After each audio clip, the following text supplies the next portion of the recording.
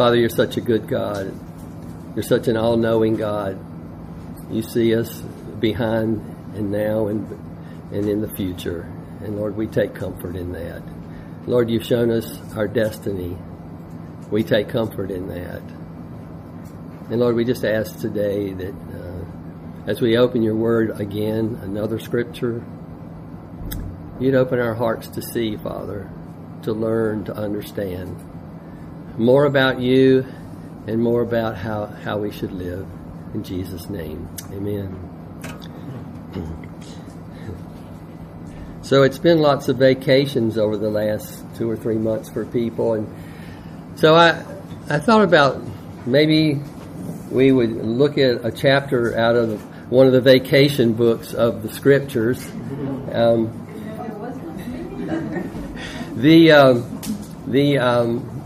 The Israelites were commanded to take 3 vacations. They tended to spend a lot more focused time on the Lord maybe than I have during vacation. It always seems to be a little bit of a struggle to steal away in family vacations and concentrate on the Lord. But the Israelites came together for that purpose 3 times a year. One of them we know is Passover, one is the Feast of Weeks, and then the Feast of Tabernacles. And so we're going to look at a book that was read during the Feast of Weeks, during what they call Shavuot.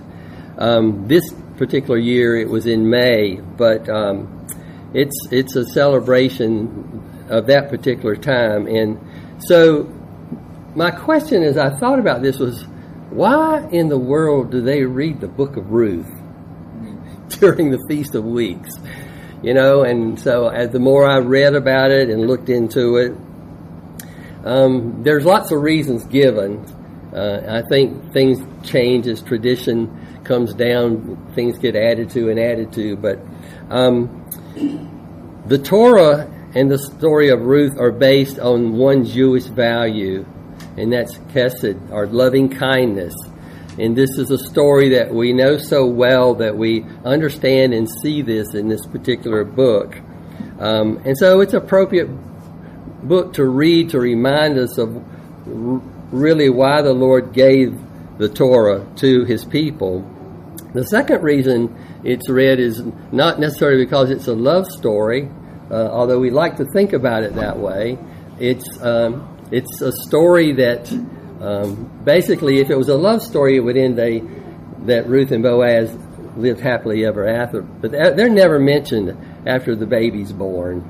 What's mentioned is the lineage of David. And that's the purpose of the book. So one of the reasons that it's read during this time is because it's a remembrance and an honoring of David, which tradition, I don't know if it is true, is that both he was born and died on Shavuot on the same day. And then the second reason, or third reason that I have down here that the book is read is because Ruth took place during the same amount of time, and we get that from the fact that it was at the beginning of the harvest of the barley seasons. That's kind of the end of and the beginning of the celebration of the Feast of Weeks. And so we're going to look at the first chapter only. It's been fun studying this. Actually, we taught y'all about this about 35 years ago. The elders each took a chapter each week and talked about this. But thank you. This wasn't my chapter, but this is the one I've picked up for today. But it touches a lot of areas of life if you think about it. I mean, there's sadness, there's joy, there's hardship and blessing, there's enslavement and redemption, devotion, loyalty, and of course loving kindness. But really what the book focuses on is the divine providence in the day-to-day affairs of ordinary people. Think about that. And how those details play out in God's story. Now, this is the story we've got in the Bible, but if you just think about that, there's divine providence in your and my life. And somehow or another, it plays out in God's story and our part in His big story. Whether it's ever written down for other people to see, it's the one we're living. And so there's encouragement in this book if you take the time to really stop and meditate on it, which I'm a slow thinker, so it's really easy for me to do this, and I can get hung up on a phrase or a verse for weeks at a time.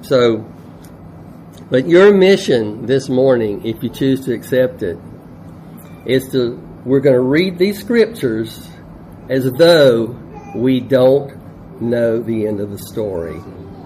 Okay? Now, it might be a challenge for some of you. Oh, well, yeah, I know, and later on. No, we've got to read it by what we hear. Okay? So, we know this story so well. I'm just going to read it in parts, and then we're going to talk about it, but don't interrupt me too much, or we won't get through this. So,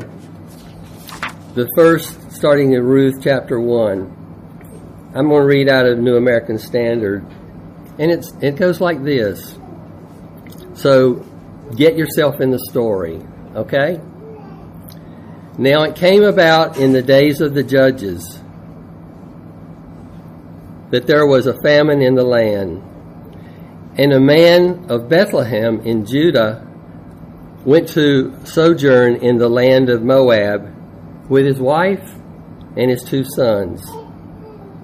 The name of the man was Elimelech, and the name of his wife Naomi, and the names of his 2 sons were Mahlon and Chilion, Ephrathites of Bethlehem in Judah.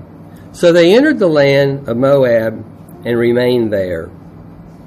Then Elimelech, Naomi's husband, died, and she was left with her 2 sons.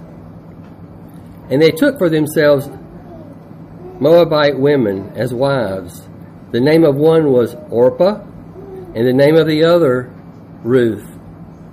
And they lived there about 10 years. Then Mahlon and Chilion also died, and the woman was left without her 2 sons and her husband. So, when was it? Where are we?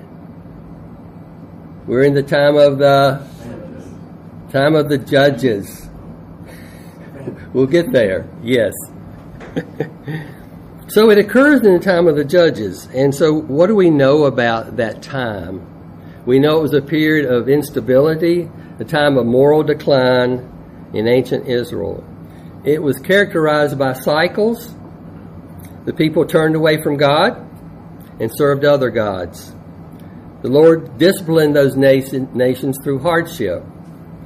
Then the Lord's compassion brought someone who would provide an escape and rescue his people.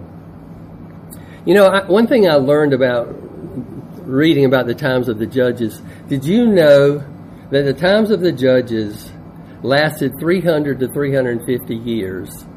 It's about 25% of the entire history of the Old Testament of the Israelites. You know, you just kind of whip through those chapters and think, okay, let's get on to the big, long part of the time. 25% of the time of the Israelites was during the judges. About. And so, you know, we have these bean counters, these scholars that they've placed this at the time of Jair's judgeship, which was after Gideon but before Samson. So this is the time that we're talking about when this story was written. You know, I never forget this, but the late Tim Keller, I remember him saying one time, nothing in the Bible is there for information. So, you know, if you want to pride yourself for being on the best trivia team on Bible quiz, that's not what it's there for. It's not just for information, but it's just to give us understanding about who He is and how we're supposed to live. And so it's in that light we want to read the Bible. And sometimes you have to be slow about it to get yourself where the people were and see their response and kind of what was going at the time. So I want to, now let's get to Bill's comment. What were the circumstances in this particular story? There was a famine. So it must have been a severe one if people would actually leave their country. Think about that. How bad would a famine have to be for you to leave Wake County and find somewhere where there was food? That'd be pretty bad. I mean, I just go about 3 miles down the road to Randy and Lisa's house because it's either canned or growing. So, so why does God allow scarcity? Why does He allow a famine? Why does He allow hunger for His people and in His people?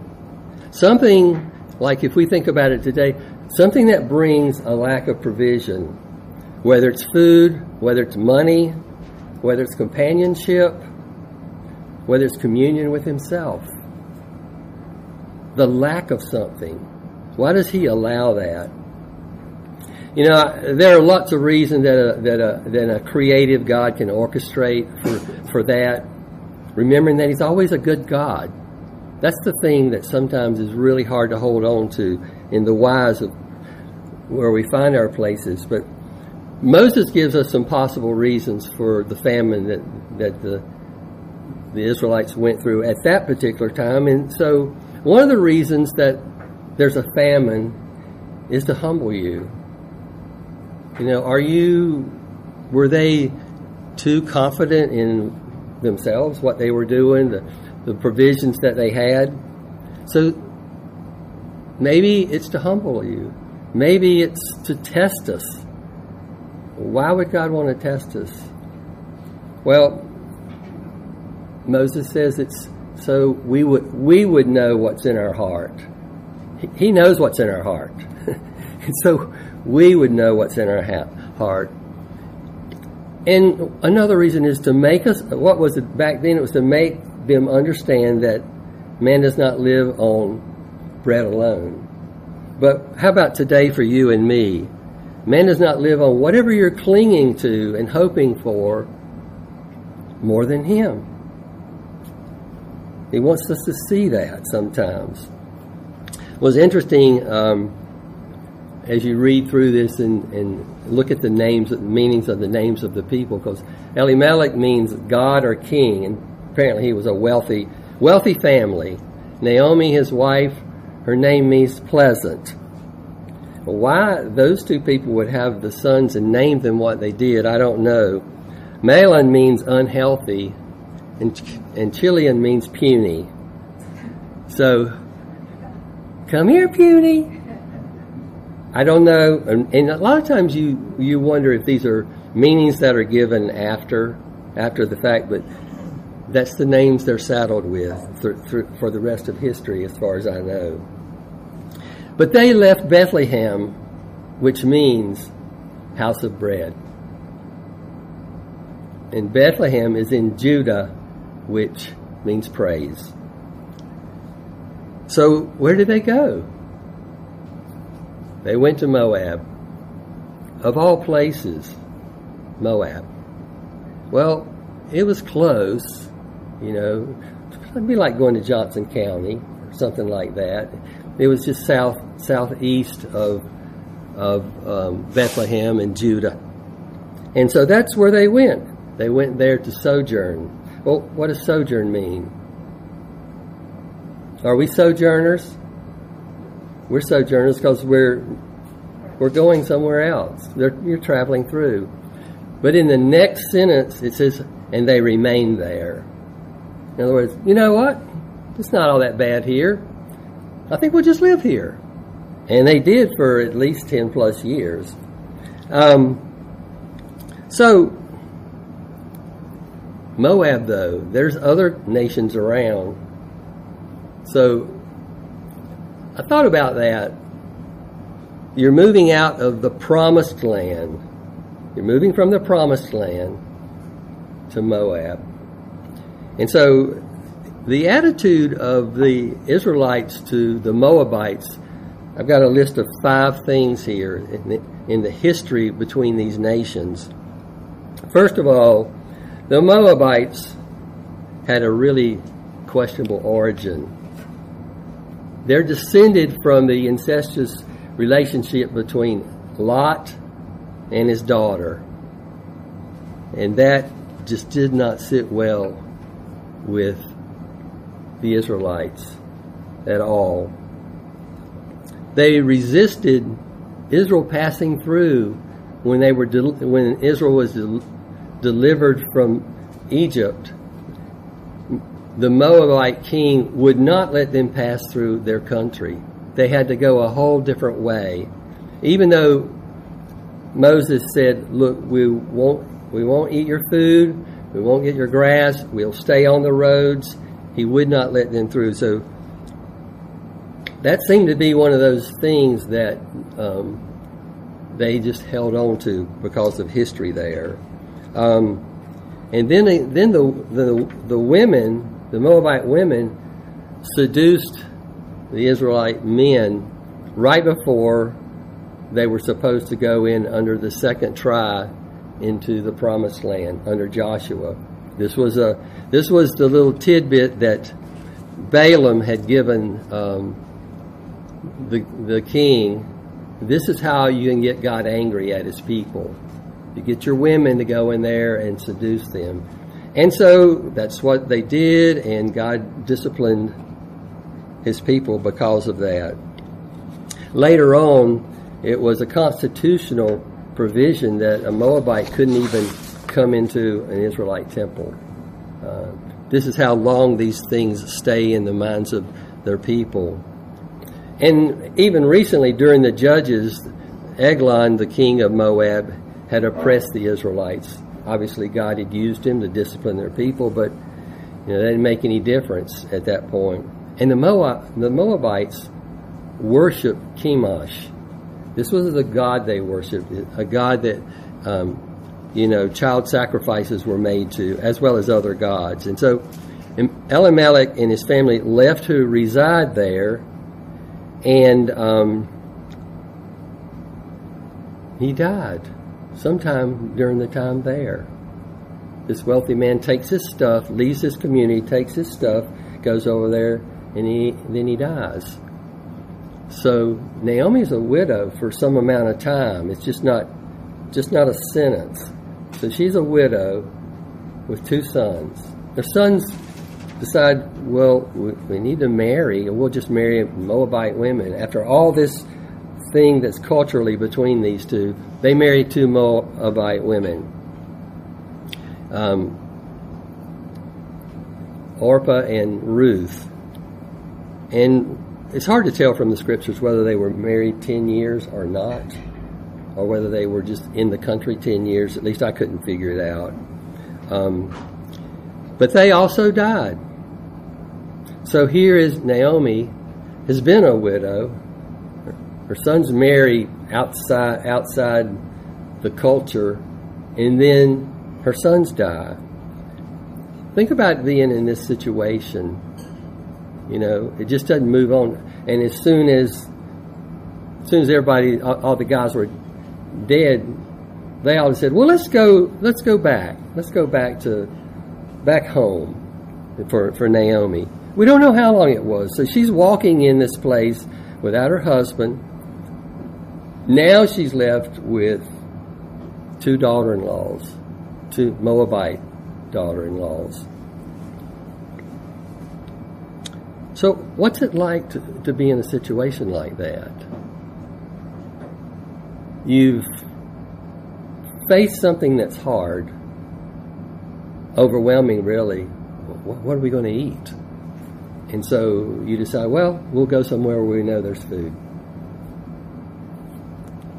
And here they are, all the men are dead, and there's 3 women left alone. Let's continue, verse 6. Then Naomi arose with her daughters-in-law to return from the land of Moab, because she had heard in the land of Moab that the Lord had visited his people by giving them food. So she departed from the place where she was, and her 2 daughters-in-law with her, and they went on the way to return to the land of Judah. But Naomi said to her 2 daughters-in-law, "Go, return each of you to your mother's house. May the Lord deal kindly with you as you have dealt with the dead, and with me. May the Lord grant that you may find a place of rest, each of you in the house of your mother."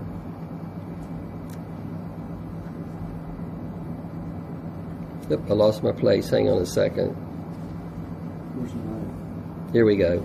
May the Lord deal kindly with you. I'm going to read this again. May the Lord deal kindly with you as you have dealt with the dead and with me.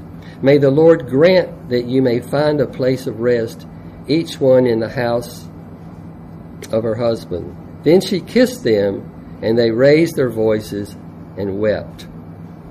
However, they said to her, "No, but we will return with you to your people." But Naomi said, "Return, my daughters. Why should you go with me? Do I still have sons in my womb, that they may be your husbands? Return, my daughters. Go, for I am too old to have a husband. If I said I had hope, if I were even to have a husband tonight, and also give birth to sons, would you therefore wait until they were grown? Would you therefore refrain from marrying? No, my daughters, for it is much more bitter for me than for you, because the hand of the Lord has come out against me." And they raised their voices and wept again. And Orpah kissed her mother-in-law, but Ruth clung to her. Now Naomi had been a faithful wife. She'd followed her husband to Moab. Now she was alone. And what to do? She decided to return home, her real home, because there were reports of the Lord's provision of crops. And her extended family was there. Supposedly wealthy Elimelech had probably found some kind of favor in Moab, but he was gone, and his sons were gone. And there was this old lady with her 2 daughter-in-laws, all of them widows, all of them in a place of needing some kind of security. Probably a lot of the wealth was gone at this point. So what kind of future did she have staying there? Why should I stay in Moab? I'll go home. I might as well just go home. And so she thinks, the first place, home, is better than here, even if I have to return the way I'm going to have to return.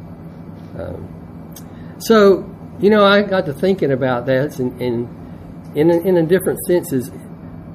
Sometimes, is it not better to just take refuge in the Lord than to kind of try to find another way in a situation like that? Maybe there's an easier way. Maybe there's a secular way. Maybe there's a way out of this that would be better. Trusting in the world over returning and trusting in God. Returning and trusting God always seems to be a better bet to me.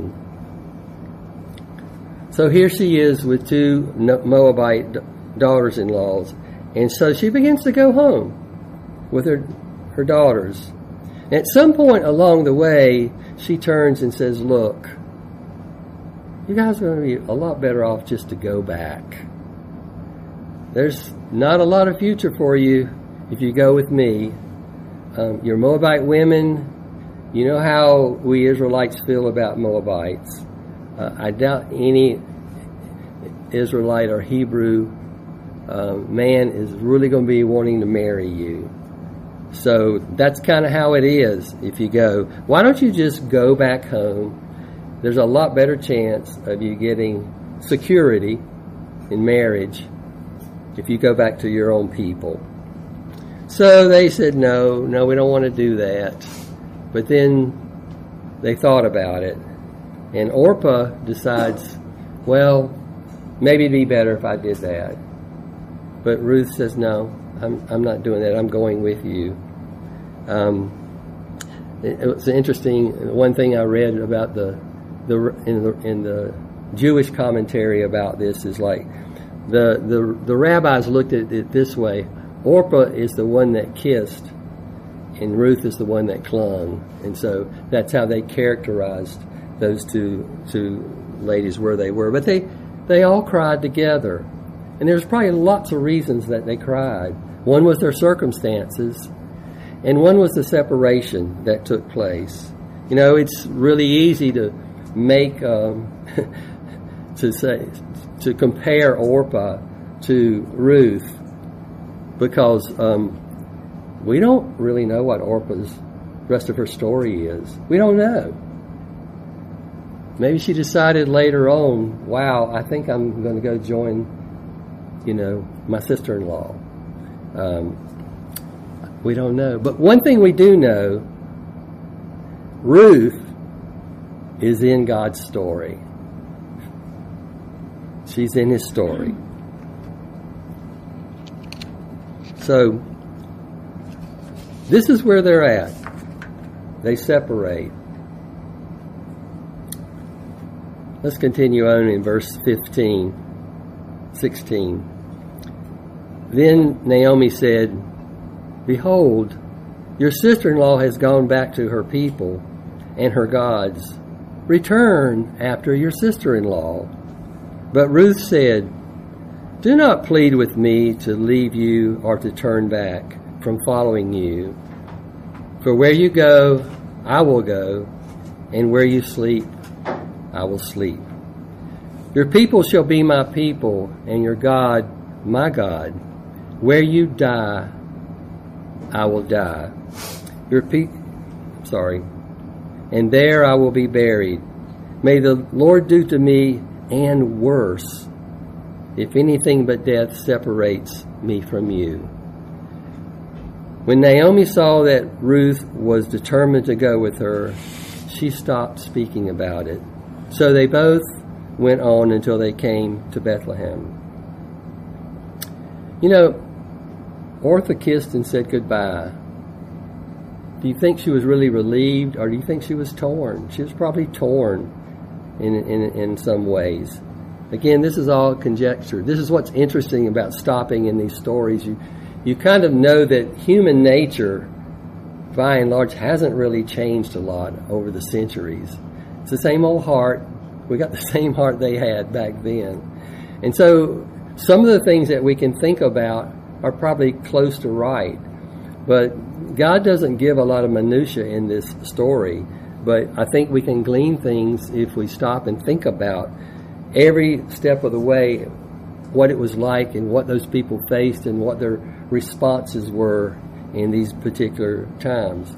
I imagine that Ruth and Orpah had probably gotten kind of close. Both their husbands had passed away. I mean, who else is going to comfort them but one another and Naomi? So the separation for Ruth was probably kind of challenging, I think. But despite that, these are those famous words that Ruth spoke that we see all over the place. Sometimes we see them in marriage ceremonies, but they're very, very familiar words for everyone. But she clung to Naomi, even as they had walked, and Naomi had probably begun to tell them about, this is what our culture is like, back in Israel.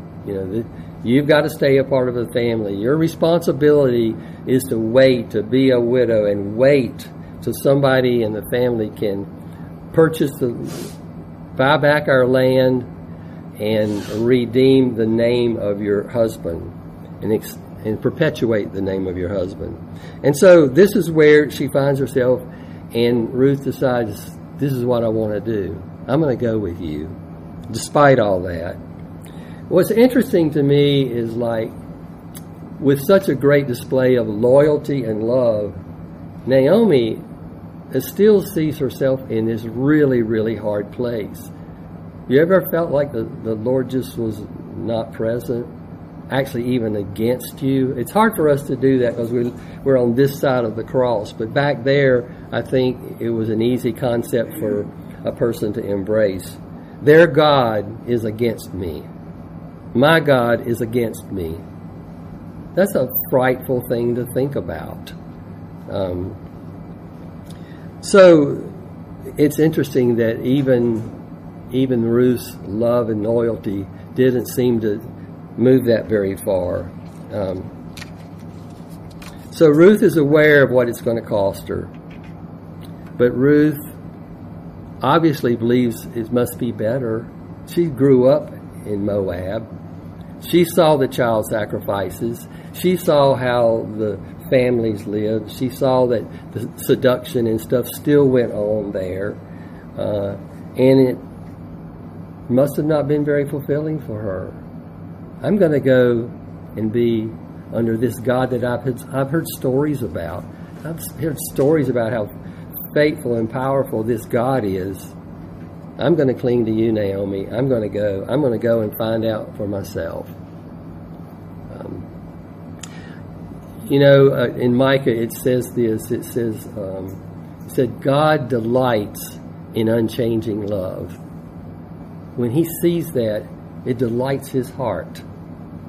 And I know years later, these words were spoken by a prophet to King Asa. It says this, for the eyes of the Lord move to and fro throughout the earth, strongly looking for someone he may support, whose heart is fully his. And I think he began to glimmer this in this little girl, young lady. There's one whose heart is fully for me. And the Bible says he will strongly support that. So, I looked at this thing and I thought about, even before I knew your situation, Lisa and Randy, is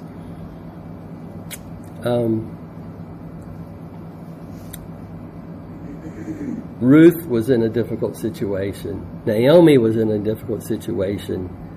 But she gave herself, even in that hard place, she gave herself to the person that needed her right then. Some of you may be in situations where you're in a difficult situation, but there's a family member or somebody you love that's in a hard situation. What does it take to give out of a place like that to the other person? I think that's a real call that we all need to learn to walk in. Verse 19, so they went on until they came to Bethlehem. And when they had come to Bethlehem, all the city was stirred because of them. And the women said, is this Naomi? But she said to them, do not call me Naomi, call me Mara, for the Almighty has dealt very bitterly with me. I went away full, but the Lord has brought me back empty. Why do you call me Naomi, since the Lord has testified against me, and the Almighty has afflicted me? So Naomi returned with Ruth the Moabitess, her daughter-in-law, who returned from the land of Moab, and they came to Bethlehem at the beginning of the barley harvest. 10 years, more than 10 years probably. So this lady comes in, probably not standing as tall as she was when she went out. And the people are, she kind of looks like Naomi, but who's that foreigner with her? And where's the rest of the family? they find out it is her. And she has this whole change of who she is. She's gone from pleasant Naomi to Mara, which means bitter. And I began thinking about that. I'll ask you that question. You guys can ponder this over the afternoon. Was she bitter at her circumstances or bitter at the Lord? Or some of, I'll just throw it, or some of both. Call me bitter. Her circumstances had changed. And they're saying, you mean her sons married Moabites? Think about, as people find out what happened and what's going on, the talk of the town. She escaped the famine, but she came home even worse off. So the prodigal family returned, -3. But she did come home. She did come home. Well, so what hope did she have when she came home? So Ruth's still very aware of, now she is a foreigner in this land. But she believes still in her future, that it's better. And it's interesting to me, you have basically the same circumstances, but you have faith fainting for one, and guess who that is, and faith rising for the other. So what can we get from this? How can we learn to live in our life today? What's our present circumstances? What about your future that you cannot see? Is this a pleasant time or a bitter time? Does the future hold pleasant times or bitter times? What can we learn from their different responses as they walked through this? Ruth had heard these stories. She was committed to go, let me go and see. Let me go and see what this God is like. And that was enough for her. So, but their life was not over. Now I know I'm going to look forward just a little bit. Their life was not over. Ruth's name actually did not have any real meaning until she walked through her life. From the things I've read, just didn't mean anything. But so she went from a name that didn't mean anything to a name that means loving kindness. That's what her name means. And Naomi went from a name, Mara, bitter, to, in the end of the story, she was pleasant again, right? So we can learn things from the days of the judges. Can you guys think of a time that might be similar to that? Where there's moral decline, God is really not a part of the picture anymore, and unless God does something, rescues, revival or something. Do you guys ever thought of a time in our history that's like that? You guys are catching on here from the times of the judges, We can learn from that, right? We got to stay the course. We've got to remain faithful, What can we learn from Elimelech's decisions? That his response to difficult times, to overwhelming times. Well, there's got to be an easier place and an easier way. There's got to be some way out there other than trusting God. Now, I'm not saying we don't use doctors, but God uses doctors' hands. God uses doctors' minds. God's the one that's given us the knowledge that we have in medicines and everything else, right? So, but the ultimate, you're looking past that just as Lisa said earlier, you're looking to the Father to carry you through, to deliver you, whatever it is. So the best thing to do is stay under the wing and take refuge under the wings of God.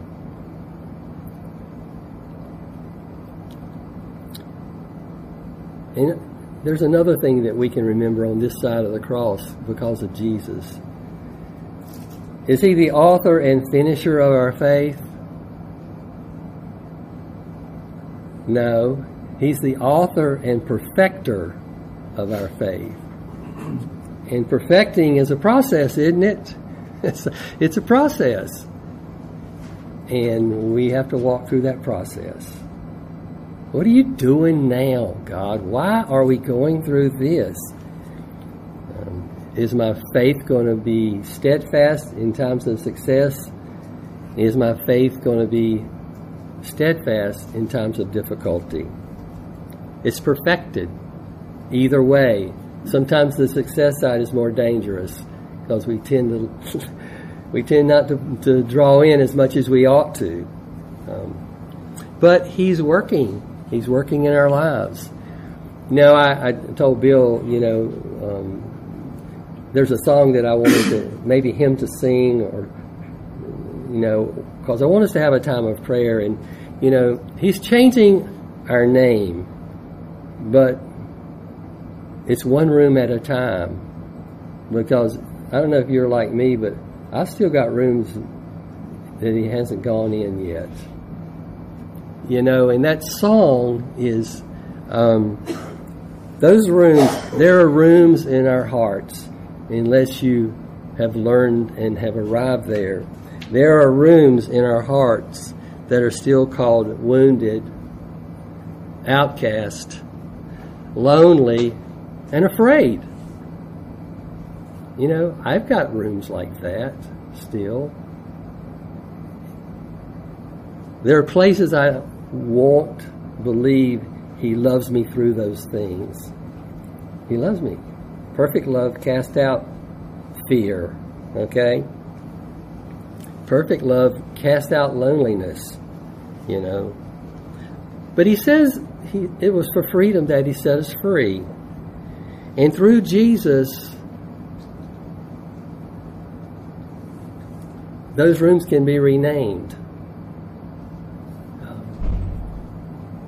But he only comes and stands at the door and knocks for those particular things. But he wants to change them. He wants to change them. And he wants to change them to confidence, joyfulness, overcoming one, faithfulness, friend of God. Every room that seeks his face. You're not afraid for him to come into that room. We all,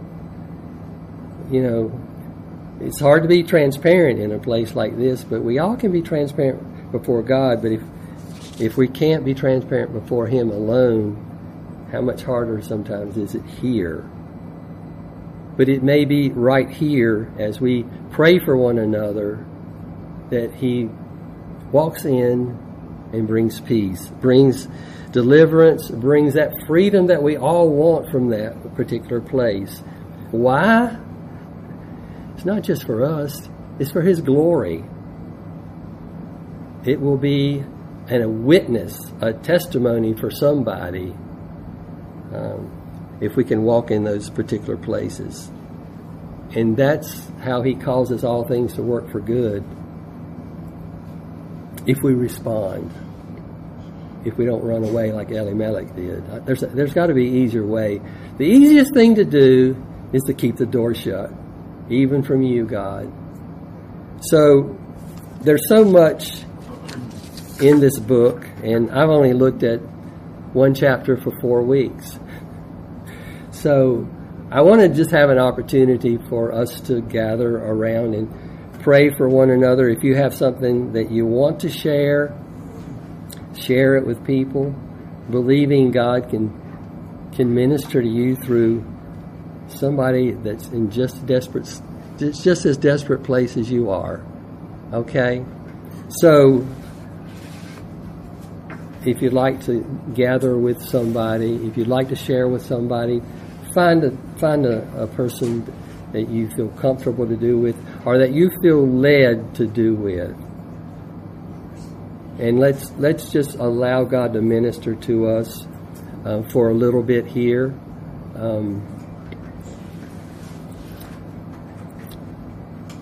And begin to understand Him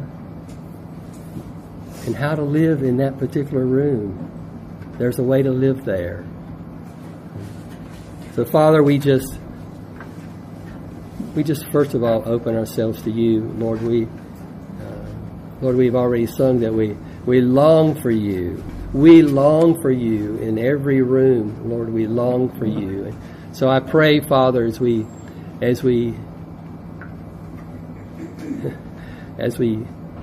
avail ourselves of this time, every moment, even as Bill read out of a book at prayer meeting a couple of weeks ago, every moment is holy. Every moment is set apart for You as we respond. And so I just really ask, Lord, that You be faithful to meet Your children, Your sons and Your daughters right now as we have courage, Father, to minister to one another in the power of Your Spirit. We bless You. We thank You. We thank You that You are perfecting our faith. In Jesus' name, amen. Amen.